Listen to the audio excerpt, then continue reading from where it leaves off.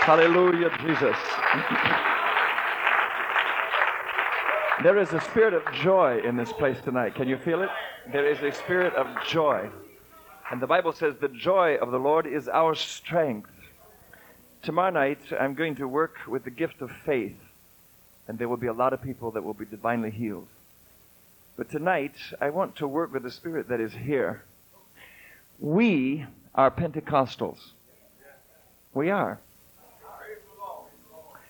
And we do a lot of things that other people do not do in church. We do. I sang with you, but I also watched you tonight out of the corner of my eye. Some of you were jumping up and down in between the pews. A little more and you'd have been running around the sanctuary. Others were clapping and laughing, shaking a hand. You watched the young man sing this special tonight. Just a little bit more, and he'd have gone berserk in front of all of you. Because it was in him. You could feel it. Yeah, we really do. We really like it. But have you ever wondered why we act like this when we come to church? Have you ever wondered why we as Pentecostals worship God the way we do? The Baptists don't act like this. The Methodists don't act like this. And the Catholics definitely don't act like this. But we do. Why? Why do we worship this way? I want to discuss it with you tonight. In the book of Romans, chapter 15 and verse 11, here is an admonition. It's an admonition from the Apostle Paul. The book of Romans is written to the church in Rome. It was a Gentile church. Rome was a Gentile city. Totally different than Jerusalem. Totally different. Here, in this epistle or letter written by Paul to the church in Rome, he said, as a Jew, he said this, "And again, praise the Lord, all ye Gentiles." In other words, he's admonishing Gentiles specifically to praise the Lord. And he said, "And laud him, all ye people." It's an admonition. In the book of Hebrews, there is another statement. There are many, but these two I have chosen. In the book of Hebrews, chapter 13 and verse 15, here again, the apostle is writing, and he says in Hebrews 13 and 15, "By him, therefore, let us offer the sacrifice." Everyone say sacrifice. The word sacrifice is a Jewish word, a Hebrew word. Within the word sacrifice, there are many, many facets of meaning and actions. For example, to offer a sacrifice meant the gathering of rocks and stones, the placement of the stones, the gathering of wood, the bringing of an animal, the killing of an animal, the tying of an animal, the lifting of an animal, the building of a fire, the consuming of the sacrifice. There are a lot of things involved in this word sacrifice. And here the apostle is saying, "By him, therefore, let us offer the sacrifice." Say sacrifice again. Let us offer the sacrifice of praise. In other words, work. The sacrifice of praise to God continually. Not just here and there, but continually. That is, the fruit of our lips giving thanks to his name. The admonition was to worship God continually. To laud him. To praise him, all ye Gentiles. In common everyday vernacular, the apostle was saying, get with it, is what he was saying. He was really saying, get with the program. What he was saying is, now that you have found out about this and you are redeemed by the hand of the God, get with it. That's what he was saying. In everyday common vernacular, that's what he was saying. And I want to talk to you tonight about why do I worship this way. Would you lift your hands, your heart, your soul for just a moment? And would you begin to praise the Lord with me? Lord Jesus, tonight we thank you for the wonderful touch of God that is in this place. May the blessing of the Lord that maketh rich and addeth no sorrow come down upon us as a congregation. touch us individually and conglomerately tonight. We have gathered together in this place in the matchless name of Jesus. And because you are here tonight, anything can happen. Will you, by the power of your resurrection, by the great and the glorious auspices of the eternal power and omnipotence of God, will you do something for us tonight that will be indelibly ingrained upon the tissues and the fibers of our minds and our hearts? May we never be the same. We worship you, O Master of the universe. Blessed be the name of the Lord forever. Anoint these lips of clay and cause me to speak as the oracle of the Lord. We will not fail to praise you. In Jesus' name. And everyone said, Amen. The Lord bless you. You may be seated. Thank you for standing so long. Would you clap for the Lord for just a moment? And would you worship Him with your voice? Because it is written, clap your hands, all ye people, and shout unto the Lord with the voice of triumph. This is the will of God. It is an admonition from the Holy Writ itself. Hallelujah, Jesus. Inscribed, inspired by the omnipotence of the eternal Spirit of Almighty God.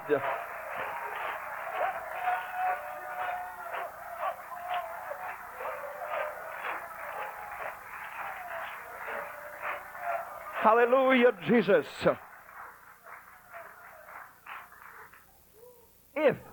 If you are a student of the Bible, if you study the Word of God, when you open the cover of the Bible, it will bring you into the presence of the Lord.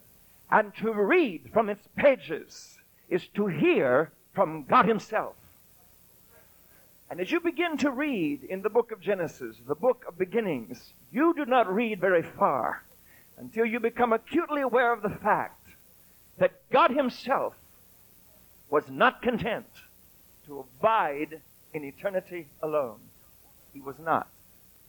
God wanted to give, but it is impossible to give unless there is a recipient of the giving. There is no way to give to anyone or give anything unless they exist there to receive. So God thought, and He thought, and He thought, and He thought until He thought, I will create. And God, by what we know to be Rhema, by the spoken word of Himself, began to speak into existence everything that now is. He stepped out on space and commanded the universe to appear, commanded the stars, the sun, the moon, commanded the earth to suddenly appear. But He kept on commanding. And the mountains bulged up, and the valleys sunk, and the water appeared, and the seas covered the earth, etc., etc., etc. He created the flora and the fauna. And yet He was not content to watch animals roam through the forest. Neither was He content, nor was He fulfilled to watch the eagle soar in the sky. He was not content. He was not content to know that in the oceans great fishes swam. He was not content with all of this movement because it was not the kind of movement that could bring any kind of fulfillment to Himself. Again He thought, I will make me a man. And God did something with mankind that He did not do with anything else that He created. He spoke everything into existence. But when it came to man, He Himself, as it were, bent low over the dust of the earth, shaped man into His own image and likeness, and then bent even lower over it and breathed into this lump of clay the breath of life. And it is written, man became a living soul. People, it must have been something when the eyes of this ex-clay figure suddenly flooded open and looked into the face of the Creator. And Adam heard the voice of God, and it said, you are a man. You are my supreme creation. And He named him Adam. He did not leave Adam alone Eve came on the scene. And God was not content just to allow them to exist. The Bible says that God placed them in a garden. And God walked with them in the cool of the evening. That should tell you a great deal about God right there. Just that much should tell you a lot about him. He wasn't content to walk with them only either. Evidently, he gave them a language. They didn't learn it like our children learn to speak from us. He gave them a language so he could talk with them.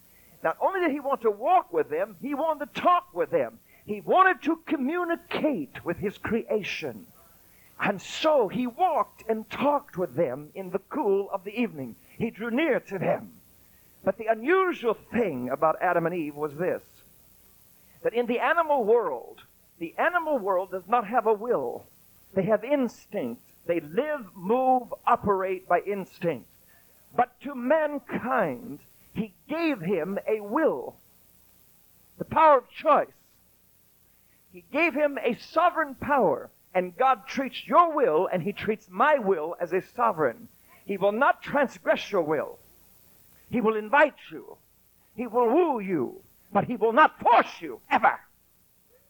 So Adam and Eve had the power of choice. And we know that they chose the wrong choice. And as a result, man was driven from the garden.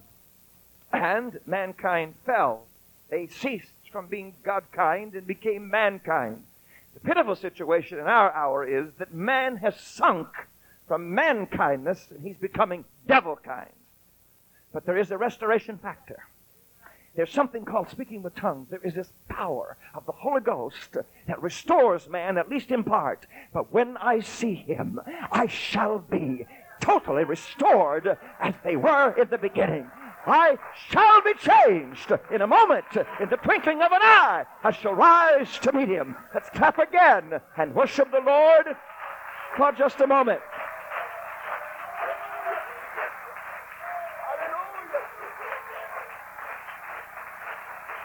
Hallelujah, Jesus. We know that Cain slew Abel, but there was always a righteous line. Seth came on the scene. God continued to deal with mankind, but man made his own power of choice.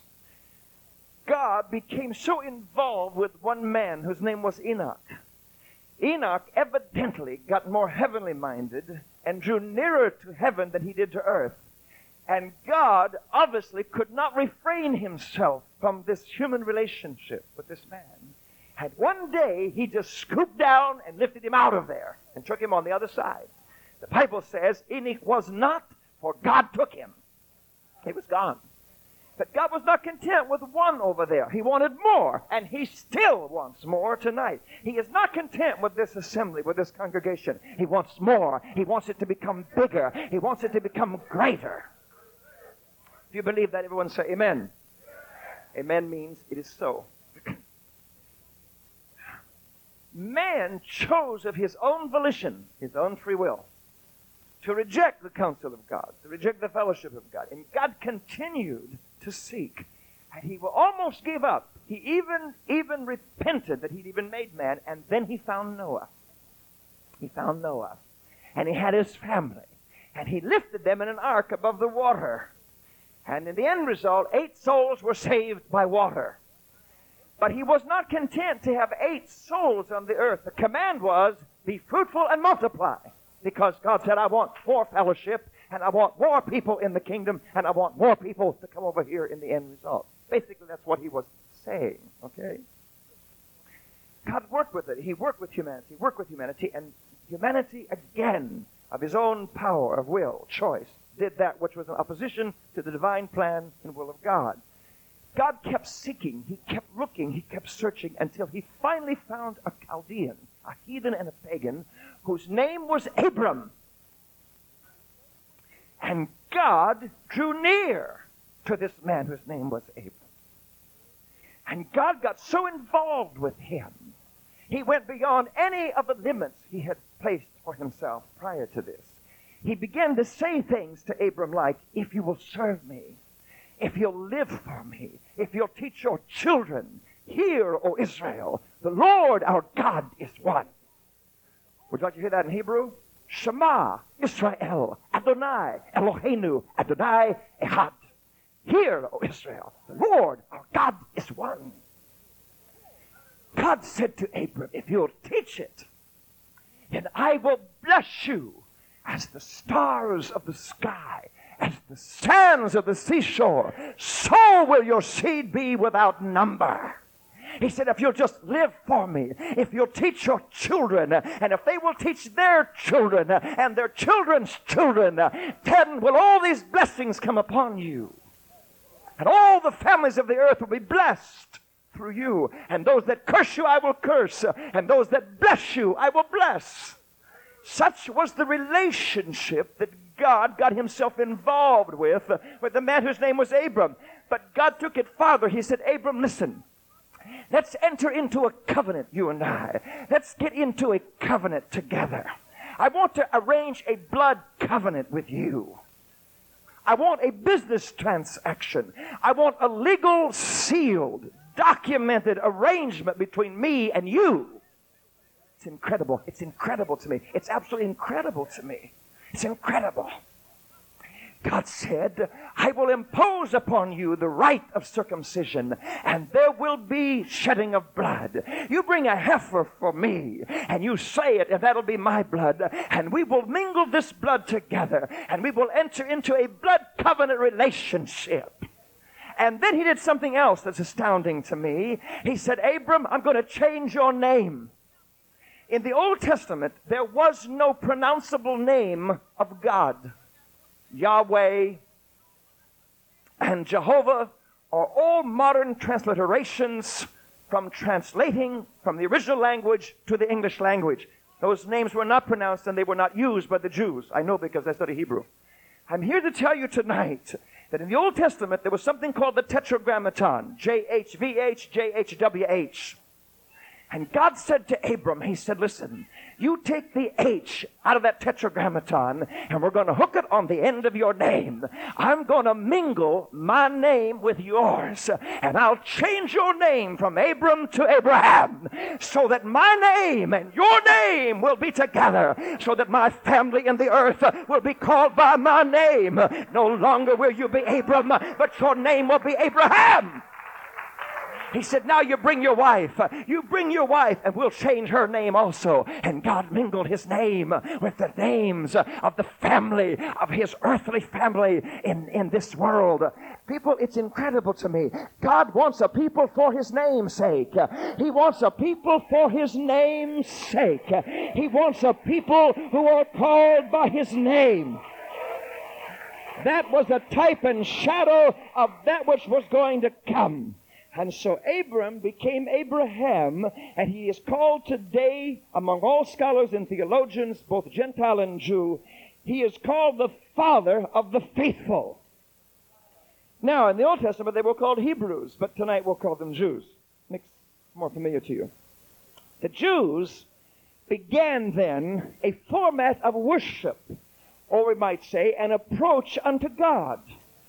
I don't know how this all started. I don't know who did it first. I don't know if it was Abraham. I don't know if it was Isaac. I don't know if it was Jacob. I don't know if it was one of the children, one of the grandchildren. I don't know if it was Abraham himself. I only know that somewhere, at some point, when these Jews came together to worship, to venerate this Creator, that one of them somewhere did something that is pronounced in the Hebrew language, shachah. Shachah meant to bow down in the presence of the Lord. It meant to kneel in his presence. In the strictest sense of the interpretation, it meant a genuflect. Somewhere, at some point in Jewish history, a Jew did this. He knelt in the presence of God, and the moment he did, he could feel the presence of God, and he determined that God liked this. And so he said, as long as God likes it, we're going to keep on doing it. He said, listen, brethren, he said, I found out something. God likes us to kneel in his presence. So the Jews began to kneel, or shachah, in the presence of the Lord. But they did not stop there. They continued to go on. They began to do something else, which was pronounced abdah. Abdah meant to prostrate oneself before Jehovah God. It meant to lay out on the sand, out on the floor, out, just lay out on the ground in worship and veneration and adoration of God. And somebody, he may have been tired, I don't know, too tired to stand up or whatever. He just laid out before God, but when he did it, the Spirit of God came across the framework of his being, and he could feel something. And he said, hey, folks, he likes this too, so we're going to keep this up. And they continued to do it. So now the Jews were coming into the presence of God, and they were kneeling in their worship services, and they were laying out on their faces, and God liked it. And those Jews said, we don't care what the Baptists think, or the Lutherans think, or the Catholics think, or whoever was back there. He said, as long as God likes it, we're going to do it because he likes it. We don't care what the rest of them say. We have found out that God likes this. And as long as God likes it, we're going to keep it going. Let's clap again just for a moment and worship the Lord.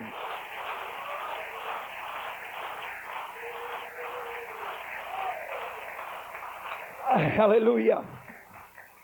But they didn't stop there. They were building a platform. They were building an approach to God. They were laying a foundation of worship that would become eternal for all the ages. The Jews began to do something else. I like this. I really like this. It's pronounced Sehida. Sehida meant to just fall out. Not even gracefully, just fall out. Just feel God and just fall out. And so they were now kneeling, bowing, they were laying out, and they were just falling out. And they determined that God liked it. And so they continued to do it. I wonder tonight, Pentecostal, what would happen across the framework of our fellowship if our people, every time they came through the doors, forgot about current events, cars, clothes, jobs, fights and fusses. I wonder what would happen if our people, when they came through the doors, would condition their minds and their souls to begin to think, I am about to enter into the house of God. I am about to meet him. I am about to see him in all of his glory. I wonder what would happen as we entered into the tabernacle of the Lord, if we began to kneel beside the pews, if we begin to lower ourselves to the floor, if we fell out along the aisle, along the wall. I wonder what would happen. I'll tell you what would happen. There'd be a move of God unlike anything we have ever known in the history of our existence. Something would begin to happen. Something would begin to happen that has never ever happened before. Hallelujah, Jesus. Hallelujah, Jesus. Hallelujah, Jesus. Sehida also meant to lower one's forehead to the ground. And the Jews would lower their foreheads to the ground in worship of this Creator, this God of Abraham, Isaac, and Jacob. They are still doing it to this very hour. 10 days ago, I was in Israel at the Wailing Wall, and I watched Jews worship in the manner that I'm talking to you about here tonight. I wonder what would happen. I wonder what would happen if we lost sight, if we didn't care what our friends thought, if we didn't care what people thought, but that we were so in love with him that we would come into the house of the Lord and we would just begin to approach him and we would lower our heads, our faces to the floor and begin to love him and to worship him.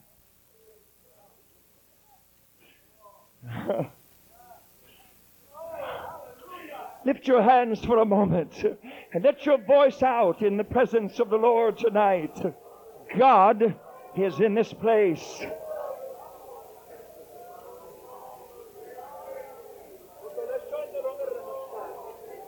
Hallelujah, Jesus. Hallelujah, Jesus.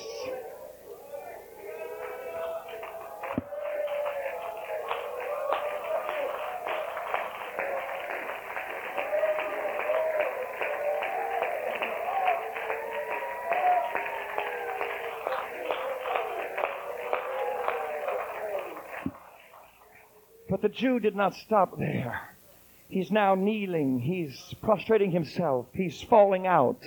He's lowering his forehead to the ground. And they find out that God likes it. And he likes it. And they incorporate it forever in their statutes of approach and worship of God. There's another word pronounced in the Hebrew language, avadah. Avadah meant to worship. But it also meant to work. Avadah means to worship, but it also means to work. So to the Jew, it meant workship. But to God, it became worthship. In other words, they worked at their worship because he was worthy of it. So the Jew then did not come to church to sit around like a frog caught in a snowstorm in February. When a Jew came to church, he came to worship. He came with the express intent of working at his worship, approaching unto God. He came to do something. As long as he came and made the effort, he determined to do something in the house of the Lord. I have pastored 3 times in my ministry, and the first church I pastored was really rugged. About 20 people, most of them children. And they were somewhat discouraged, and they were somewhat depressed, whatever. Nothing much had ever happened. And I am a worshiper. I was born in the fire, and I cannot sit in the smoke. Something has got to happen for me every time I come to the house of God. Something has got to happen. Something has got to happen for me every time I come to the house of the Lord. So, I was a worshiper. I would raise my hands, close my eyes, and sing, and they would do nothing. And I used to say, let's raise our hands and praise the Lord. What a cursed thing that is. It ought to be in your heart automatically. You ought to do it automatically. Nobody encouraging you, nobody begging you, but just in your heart. You can hardly wait to get here. Just hardly wait to get here, to get your hands in the air, to get your voice in motion, to sing the songs of Zion, to draw near to him, to feel him.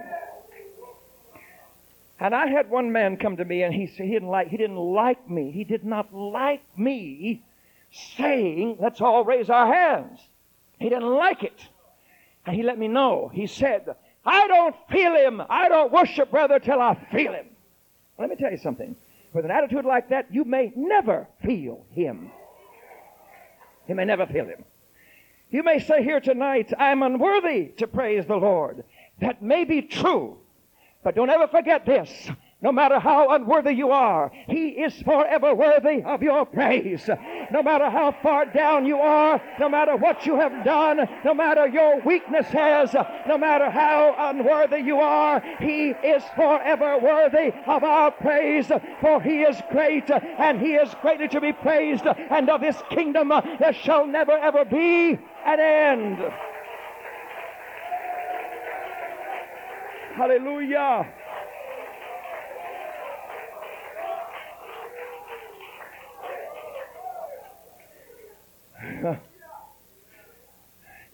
I am determined. I am totally convinced it is the will of God for us every time we come to church to work at our worship, whether we feel like it or not. I used to tell my people in the second church and the third church I pastored, I used to say to them when I get to church on Thursday night, I know you've worked all day. I know that you are tired, but maybe you're too tired to lift your arms in the air. But if you could just manage to prop your elbow up on the back of a pew, if you could just prop your elbow up, if you could just get your hand in the air, if you can find the strength to just wiggle a little finger, I've got this feeling that God will like it. I've got this feeling that God will like it. And something begins to happen in the presence of the Lord when you dare to worship him, when you give unto him with your body, with your voice. Something begins to happen. You can feel it right here. You can feel it right here, right now, tonight. You can feel something in the Spirit that gets a hold of you. Jesus, by the power.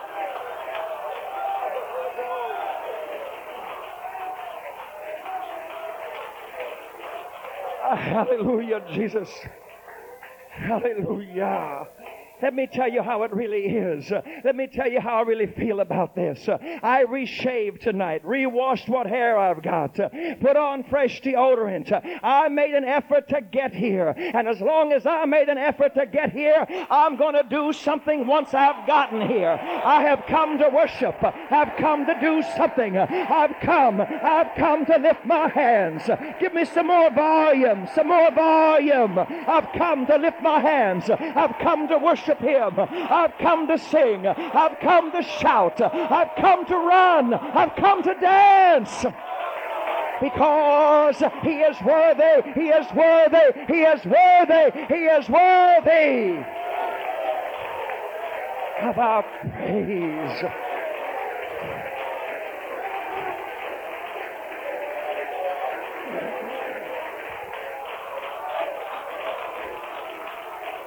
Hallelujah.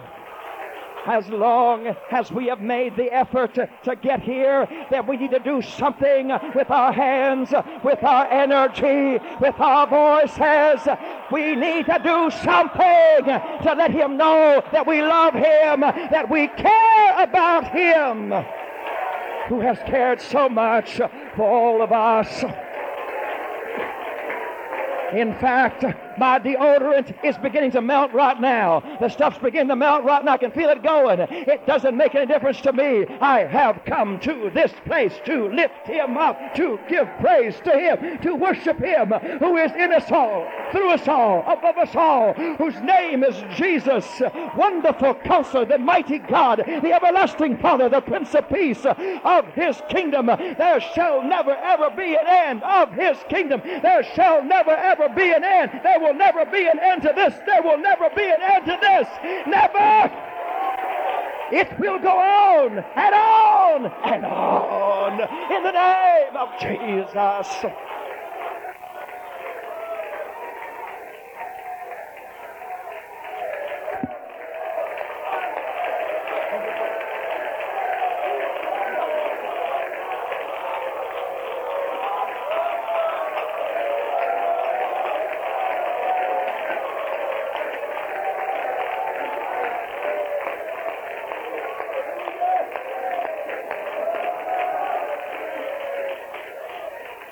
Hallelujah, Jesus.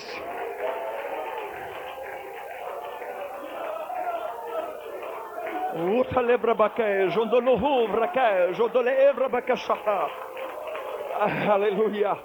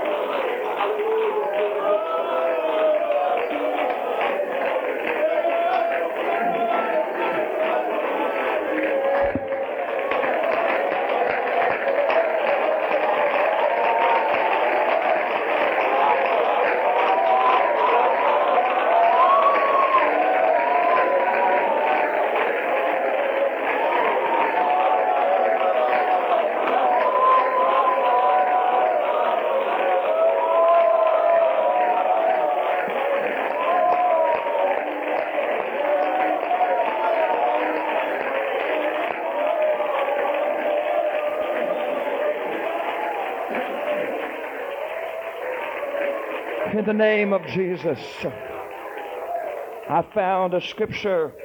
I have found this two places in the book of Psalms written by King David.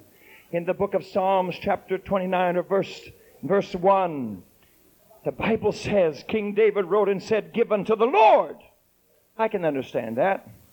He said, "Give unto the Lord." I understand that. He says, "O ye mighty, give unto the Lord glory." I understand that. But then he says, give unto the Lord glory and strength. How does a mortal give to an omnipotent, omniscient, omnipresent God strength? How do we add anything to him? How can I add anything to God? But David said, do it. I'll tell you how to do it. When you begin to worship him, it is written, the Spirit of the Lord inhabiteth the praises of his people. The Spirit of the Lord inhabiteth the praises of his people. And when you begin to praise the Lord like you've been doing, all of a sudden you build a great big house of praise, and he will come and live in that house in a great big way. It is in atmospheres like this that suddenly blind eyes snap open. Suddenly deaf ears suddenly become unstopped. Suddenly legs grow. Suddenly backs straighten. Suddenly cancer disappears. Suddenly in the presence of the Lord, as the people of God begin to worship, because you build a house of praise for him. And when you do, his Spirit inhabits those praises. And once you've got him inhabited in the praises of his people, all of a sudden you got a king. And when you got a king, you got a scepter. And when the scepter is lowered, you got it. You can be healed in the presence of the Lord. Where Jesus is, anything can happen. Anything can happen. Anything can happen. Anything can happen. Anything can happen in the presence of the Lord.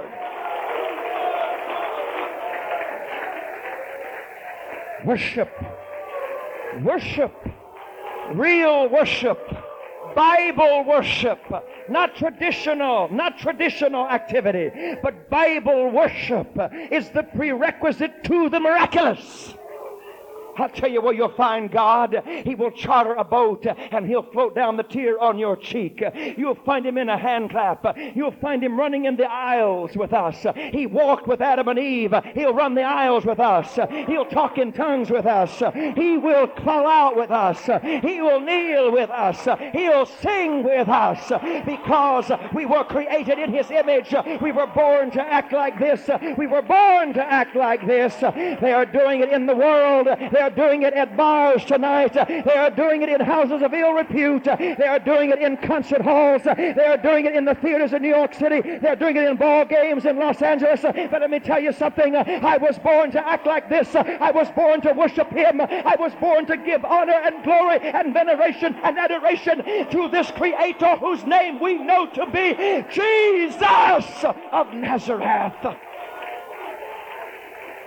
Hallelujah. If they can do it for the world, then I will do something in the house of the Lord, who has taken my sins away, who has given me a passport to glory. I've got my ticket, Brother Johnson. It is blood bought. His name is stamped upon it. I'm on my way to glory. I'm at the exit gate. I'm waiting for my flight to be called. And one of these days I shall arise to meet him in the clouds of glory with a host of angels crying, hallelujah, hallelujah, hallelujah, hallelujah, forever.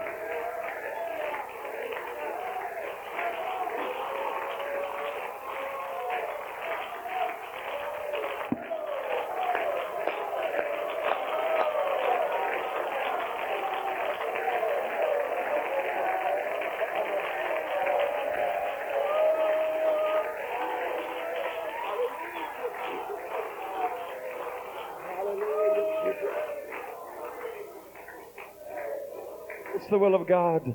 It's the will of God for us to work at it. No matter what anybody says. Forget him. Forget him. Work at it. Work at it till you touch him. Prop an elbow up.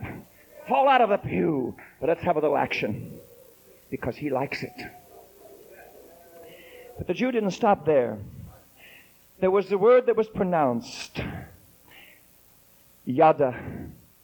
Yada meant that when a Jew came to church, we'll call it church. When a Jew came to church, he would lift his hands in the presence of the Lord. When a Jew came into the presence of God, they still do it. They lifted their hands toward heaven with their palms outward. Solomon did it on bended knees at the dedication of his own temple. The Bible says he bent down, knelt, and spread his hands toward heaven.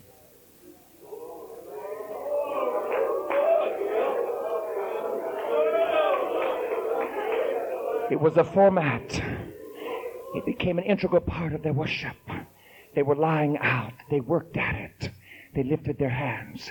And when a Jew came into the presence of God and he lifted his hands with his palms outward, in essence he was saying, I surrender. That's what he was saying. It still means that even in military war activity, people who come out with their hands raised, they're saying, I surrender. When you come into the house of the Lord, and when you lift your hands heavenward to Him, what you're really saying is, from ancient days, I surrender. That's what you're saying. Something happens. Something happens when you do it. You can feel something. You can feel it. You can feel it. Just like you're feeling it. You can feel something wonderful happens.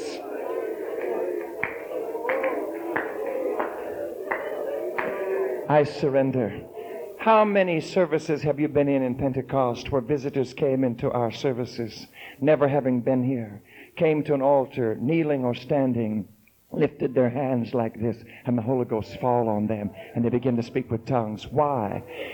Because unknown to them, the gesticulation, the physical posture of expression is saying, I surrender. But the Jew didn't stop there. Once he had said, I surrender, he did something that was pronounced todah. Todah is Hebrew for thank you. Todah rabbah means thank you very much. Todah. Say it. Todah. Say it again. Todah. Todah rabbah. Thank you. Thank you very much. Todah meant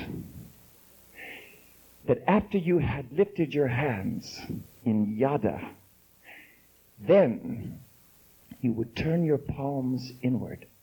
And when you turned your palms inward, you were saying todah. And the moment you turned your palms inward, you were actually saying, now, God, I'm in a position to receive whatever it is you have for me. That's exactly what they were doing. I was teaching away like this one night. There was a woman on the front seat. She had her hands up like this, palms outward. Do it for me. Just lift your hands, palms outward. She had no idea what I was doing. I came down, had never seen her before, took a hold of her wrist, and I forced her palms inward like this. And the moment her hands turned inward, the Holy Ghost fell on her. Unknown to me, she had a disease in her body. God healed her instantaneously, sitting right on the front seat. Just like that. Just like that, she was healed. The lame man at the gate beautiful. The lame man at the gate beautiful was not sitting there with his palms down like this. He had them cupped up like this. A classic example. In a position to receive something. Expecting to receive something. Expecting. Wanting something. Try it. Lift your hands with your palms outward. Outward. Now, change from yada to todah. Turn your palms inward. Turn your palms inward. Turn them directly inward. Can you feel it? Something does happen. Something does happen. Something does happen.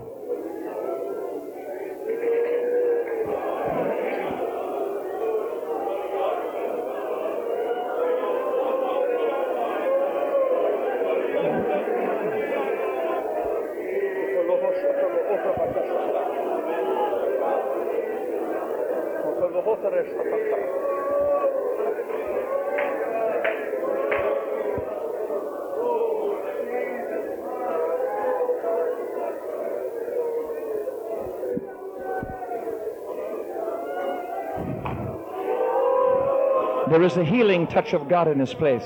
The Spirit of the Lord is here to heal right now. You can feel it. There are people that are receiving a healing touch in their bodies because you have dared to be obedient. You have dared to worship Him in this ancient fashion. Receive it in the name of Jesus. In the name of Jesus.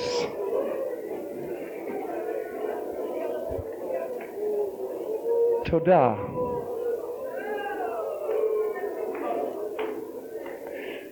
But the Jew did not stop there. He would let his hand drop like this below his waist.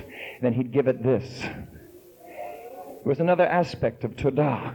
He would go like this. And what he was doing is, he was scooping up hands full of glory, and he would throw them toward God.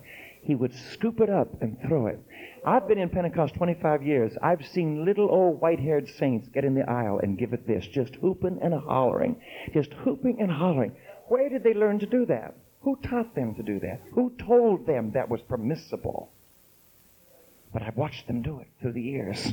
And I can remember in my early days in Pentecost coming like this and just have a feeling, just a desire, I don't know why, to turn my hands like this. See, I can hear others have also experienced the same thing because there is something inside of us, some kind of a spiritual instinct that causes us to reach for God. It's unbelievable. Lift your hands again, let your voice out, and just worship. There's muffled weeping here. There is a groaning, but there's also tremendous joy in this place tonight. Tremendous joy. Wonderful, wonderful.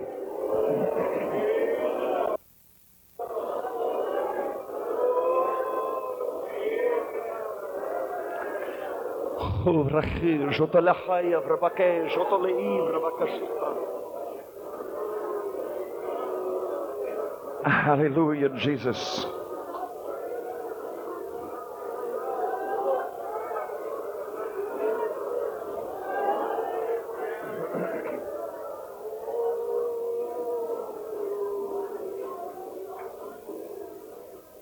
There was another word.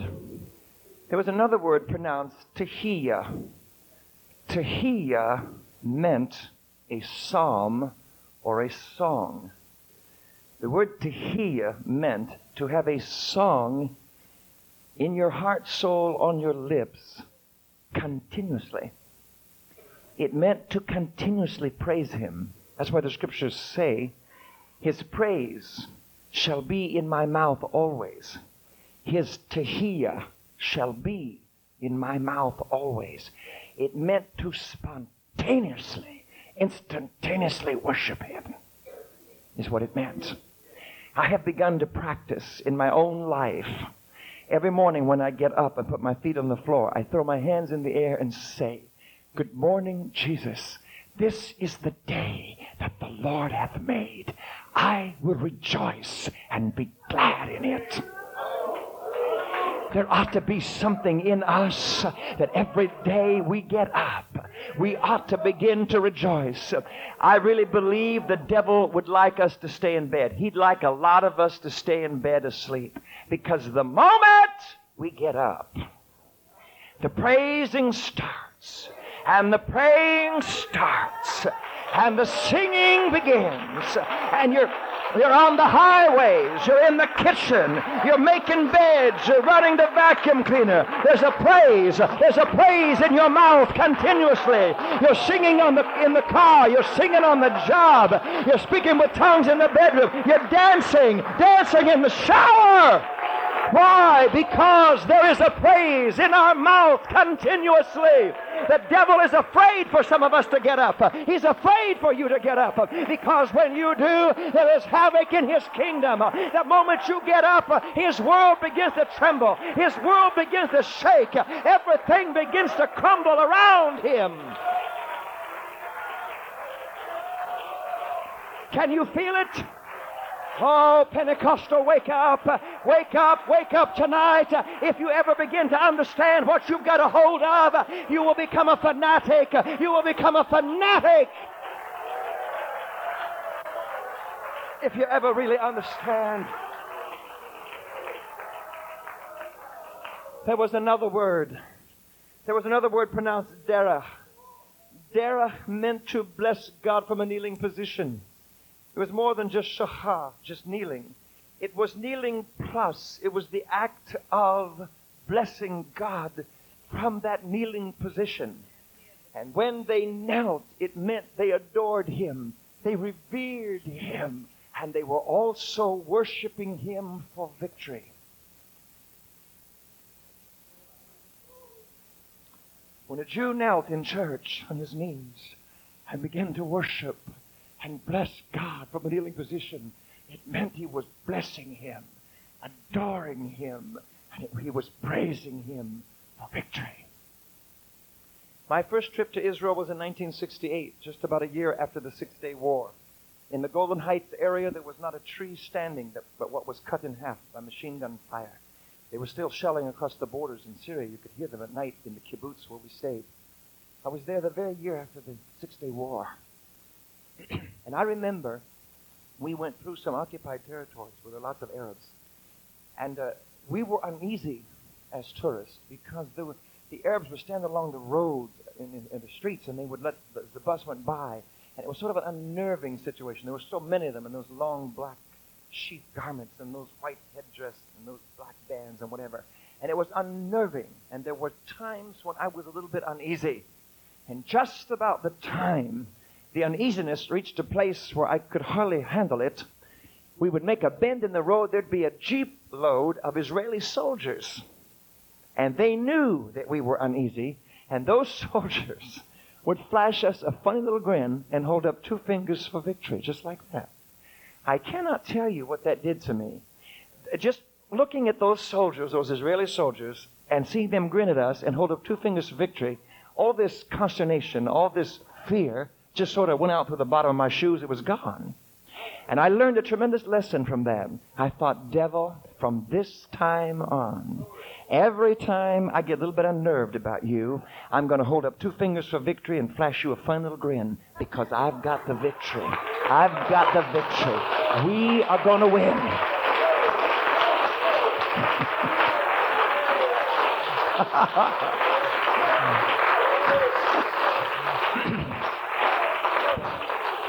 Hallelujah. Do you feel something awesome here? There's something wonderful in this place. Clap again for just a moment and worship the Lord. There's no one here but us. And it's Friday night. It's Friday night. Hallelujah, Jesus. Another word was pronounced zamar. I watched the pianist tonight and what I could of the organist. And I could really watch the drummer. And they were just tearing up. Beating. Everyone say beating. The word zamar meant to praise God by playing an instrument by striking your fingers on something. It wasn't enough for them to come and sing and chant and fall out and all of this. They began to take hollow logs and stretch animal skins over leather and tighten it down and then beat rhythms with their fingers. I don't know who played the first drum in their church services, but when they did it, they could feel God. And they knew that He liked this too. He liked this too. So they brought lots of logs and lots of skin, and they beat them. And they made harps, and they played them. And they would beat on tambourines. It was the sister of Moses, Miriam, who went before the host of Israel. And she taught us to play the tambourine and to dance in the presence of the Lord. Jehoshaphat sent a choir before his army. Imagine how his enemies mocked and made fun when a choir came out. Not the artillery, not the soldiers, not the sentry, but this choir with tambourines. But God looked down from heaven, and when He saw those Jews worshiping before the host of Israel, God rose from His throne, stepped down out of the heavens, and discomfited the enemy. You know what it means to me? I'll tell you what it means to me. I don't care how bad it is. I don't care who's done what to you, or how big the enemy is, or how ugly the devil is in your life. You can worship your way out of anything. You can worship your way out of anything. You can sing your way out of anything. You can dance your way out of anything. Worship. Worship is the key to everything. Worship is the key to everything. You can worship your way out of it. And I'll tell you why you can. Because the devil is not wired for worship. He's wired for hatred. He's wired for gossip. He's wired for backbiting. He's wired for jealousy. He's wired for gossip. He's wired for all the works of the flesh. And just when he thinks he's got you, you come through the doors and you begin to give it this. And when you begin to give it this, he has to back away because he's not wired for worship. He's not wired for worship. He's wired for trouble. He's wired for trouble. But when you begin to worship, you slip through his fingers. You slip through his fingers. You slip through his fingers. When you begin to worship God. When you begin to dance.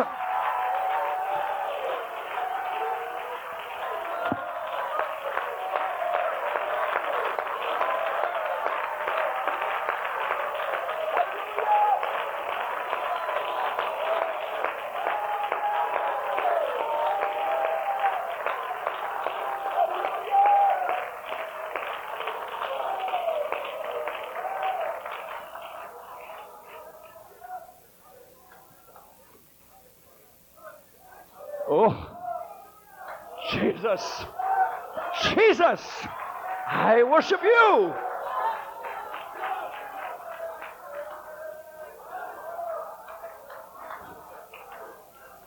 You can worship your way out of anything. I don't care how bad it is or how bad it has been.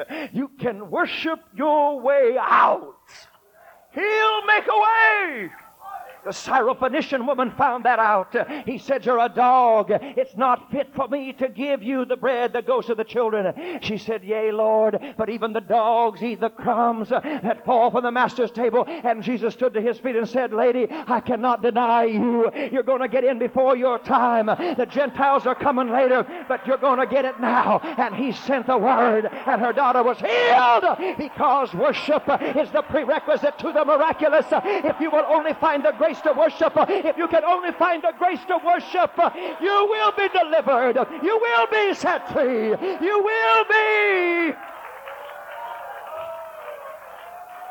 There are people right now that are getting loose. There are people right now that the chains are being broken. There is a touch of deliverance in this place right now in the presence of the Lord. You can call upon his name in worship and in praise. In the name of Jesus. Hallelujah. You don't have to leave here tonight laden down. You don't have to leave here heavy in your heart. You don't have to leave here like you came in. You don't have to leave here like that. You can go out in the streets dancing and shouting. You can speak in tongues all the way home in your car. You can clap and sing all night long. Yes, you can.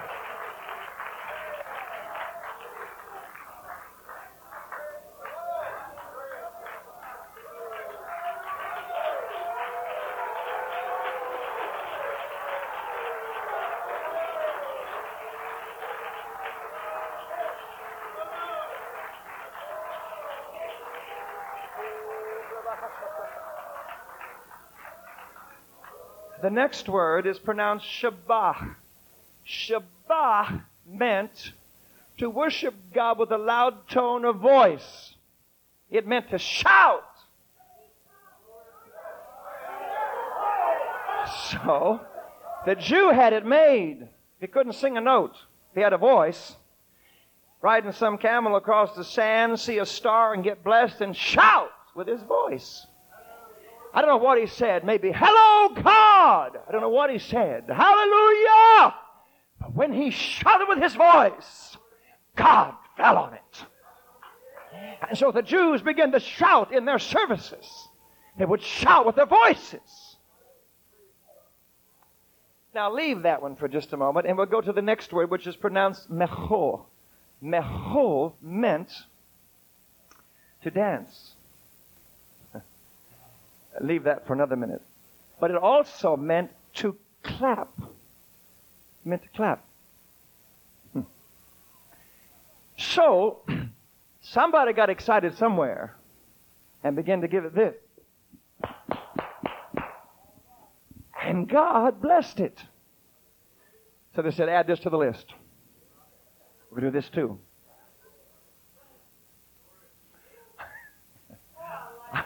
I can tell that you do.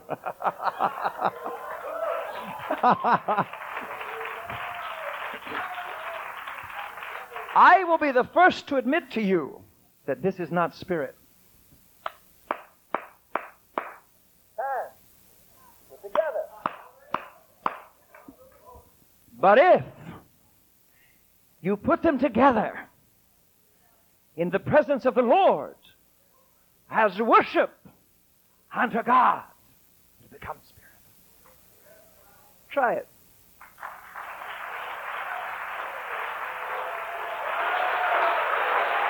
Can you feel it? You can feel it. Something begins to happen.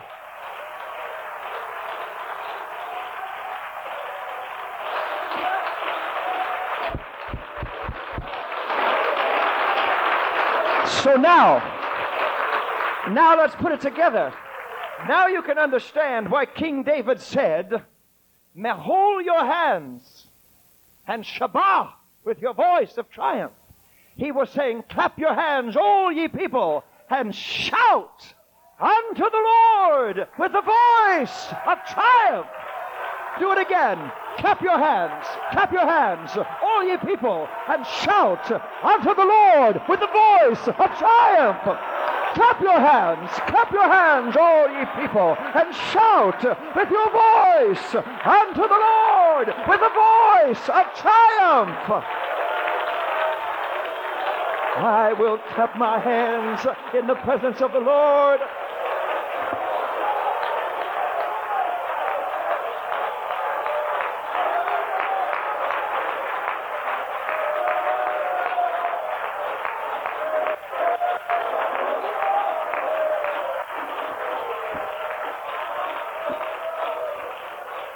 Hallelujah.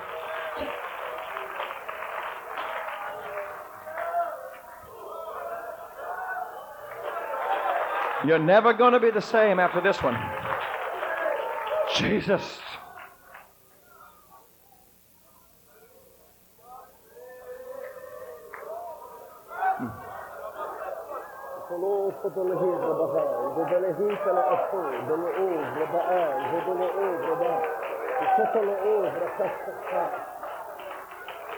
Hallelujah. Now, let's talk about dancing. The word mechol meant, in addition to clapping, it meant to dance before the Lord. Dancing is so much a part of Jewish culture. They have done it for centuries and millennia on desert floors with the stars above them as a ceiling. They have danced. They have the Jerusalem horror. They have the Israeli horror. They have the Yemenite dances that are done expressly and totally as worship unto God.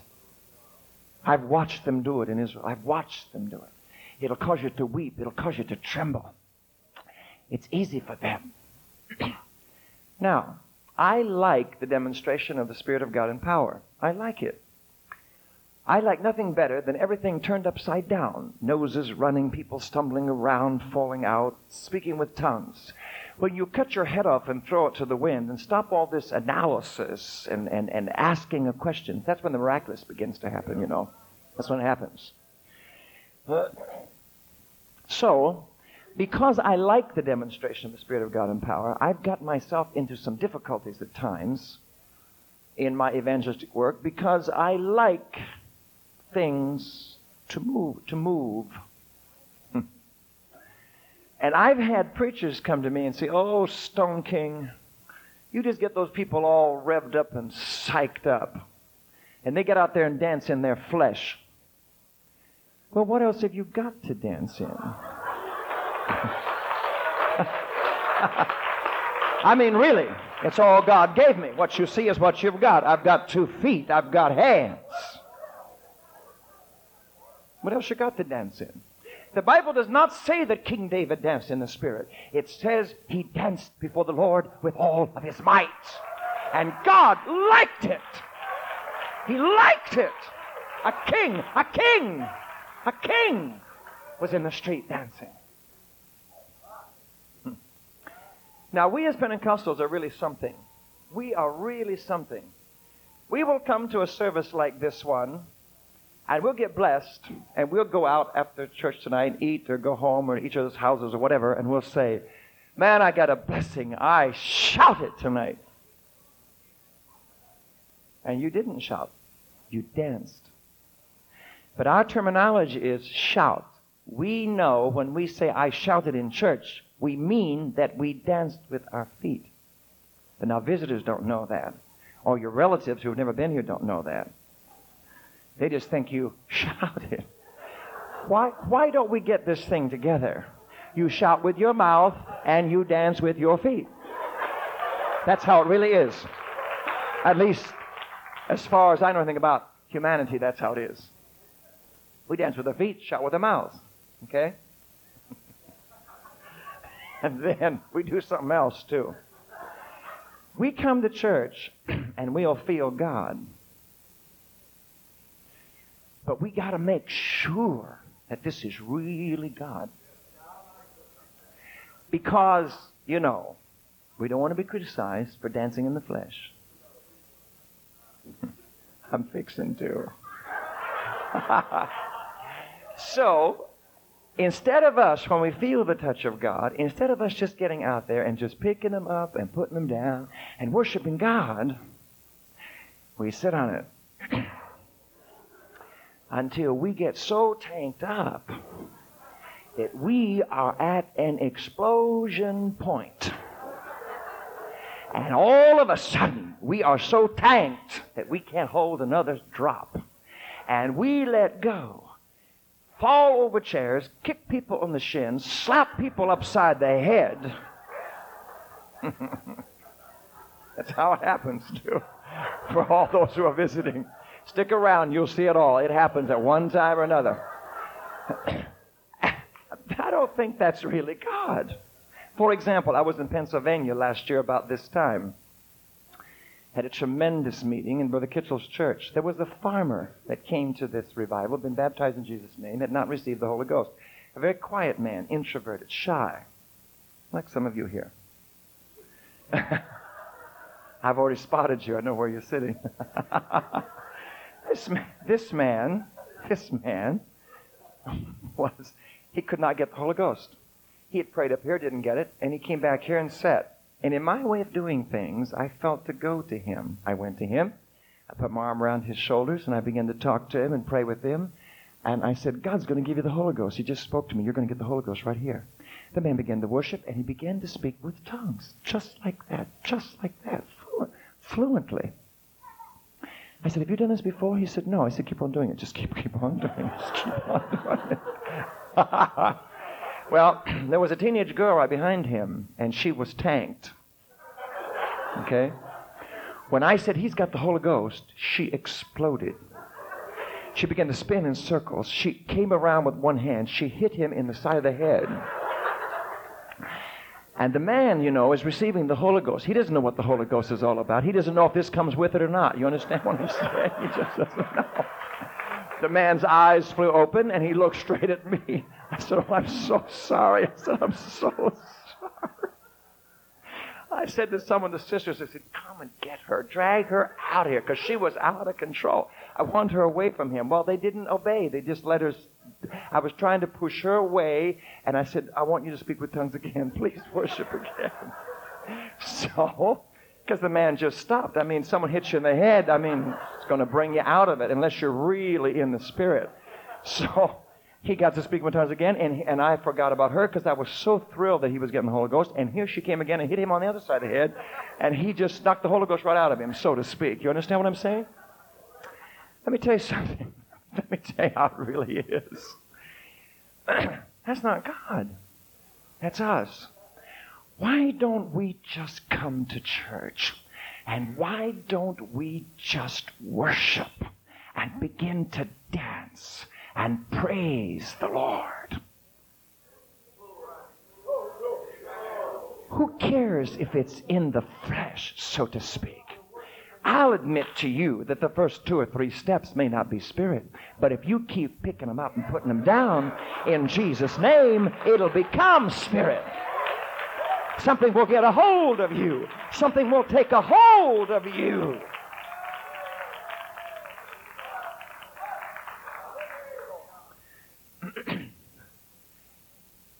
I was in upstate New York several years ago.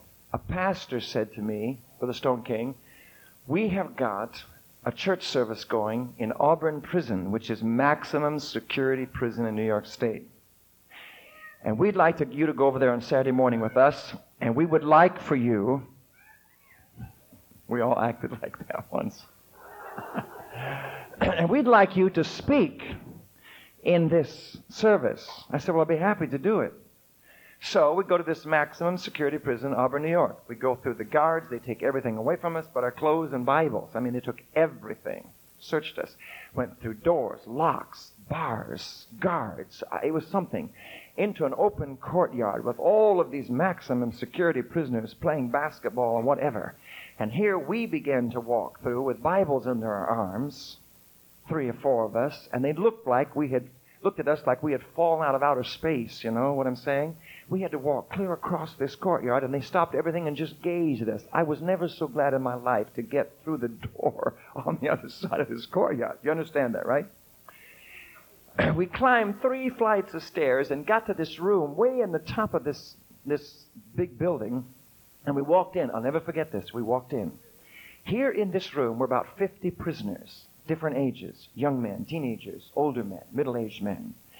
And the guards came with us, and they were posted. There were 2 doors, and they were posted at the doors. And we had 30 minutes to have church. 30 minutes, that's all. It doesn't take God all day to do it. He can do it. 30 minutes. So the service began. They pulled out a guitar. The guitar had 2 broken strings on it. And I could perceive that the man was fixing, as you folks say in the South, to pluck the 4 strings that remained. Another man had 2 sticks, and again I perceived that he was going to beat these sticks together.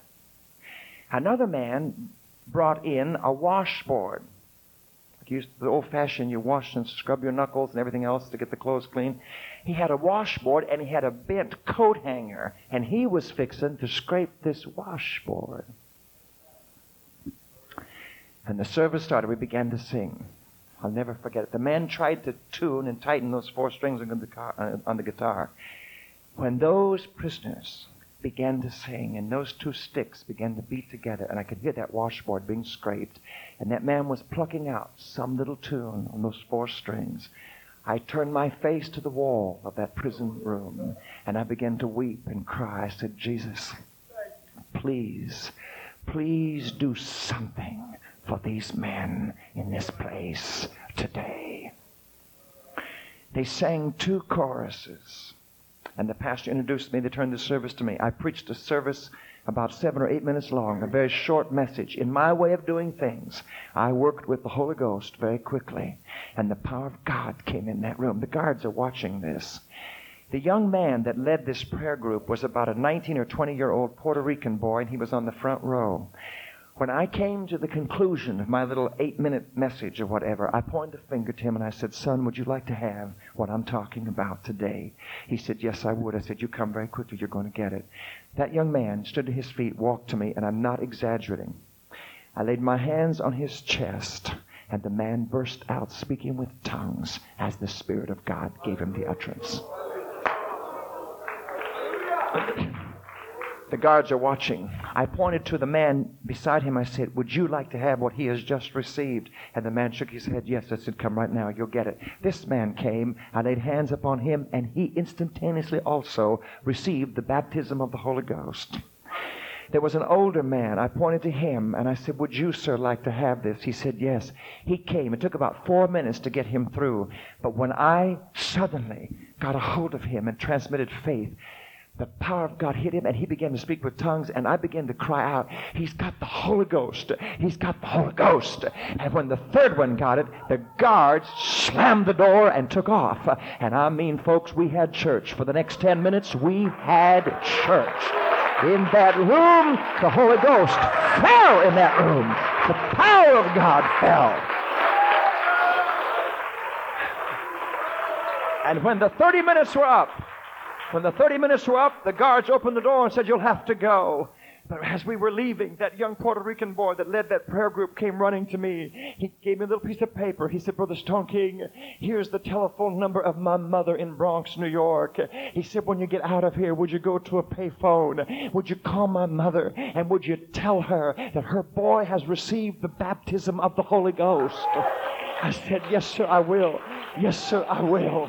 People, the moment we got out of there, we found a payphone along the road. We stopped the car. I got out and dialed the number. The voice of a little woman I have never seen even to this day answered on the phone in broken English. And I said, "Mother, I'm Brother Stoneking. I just came from Auburn Maximum Security Prison, and your boy today received the baptism of the Holy Ghost." This little old Puerto Rican mother was a Pentecostal. She dropped the phone. It kept bouncing against the wall, and I could hear her shouting and dancing all over the kitchen floor. People, I could hear pots rattling. I could hear pans rattling. This little mother was shouting. She was speaking with tongues. She was crying and worshiping God. I could hear her dancing on the other end of the phone. She never did come back to the phone. I hung up listening to a Puerto Rican mother speaking with tongues and shouting in the kitchen of her home in Bronx, New York. I've told you all of that to say this. It all started with 4 strings and 2 sticks and a washboard and a bent coat hanger. You know why? Because God likes it. God likes it. God likes it. He liked the 4 strings, and He liked the 2 sticks, and He liked the washboard, and He liked the scraping. If you do it as unto the Lord, God will do something for you. He is attracted to it. He will be drawn to you like a magnet. If you will beat these instruments, if you will play as unto the Lord, if you will pound these cymbals, there is a God in heaven tonight that likes it. He will come walking through your midst. He will heal your body. He will touch you if you will dare to strike something, if you will lift your voice. Let's clap again and shout with our voices as unto the Lord. For it is written, "Clap your hands, all ye people, and shout unto the Lord with the voice of triumph." Not despair, but triumph with victory.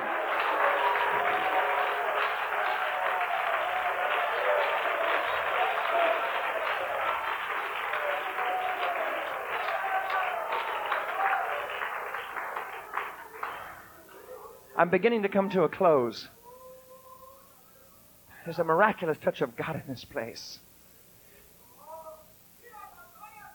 Yes.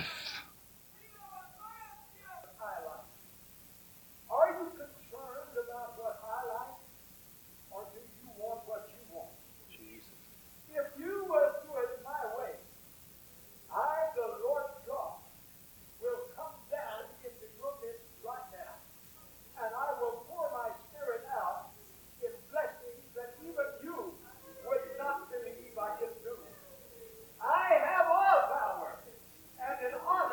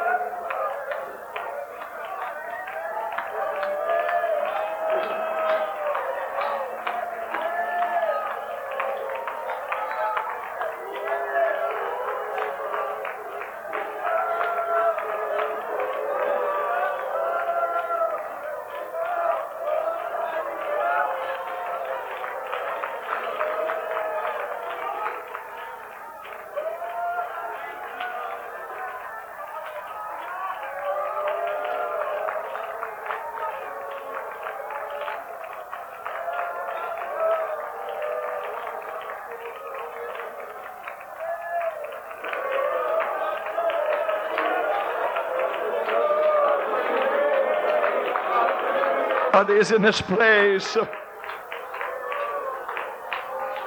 Hallelujah, hallelujah. Hallelujah, Jesus.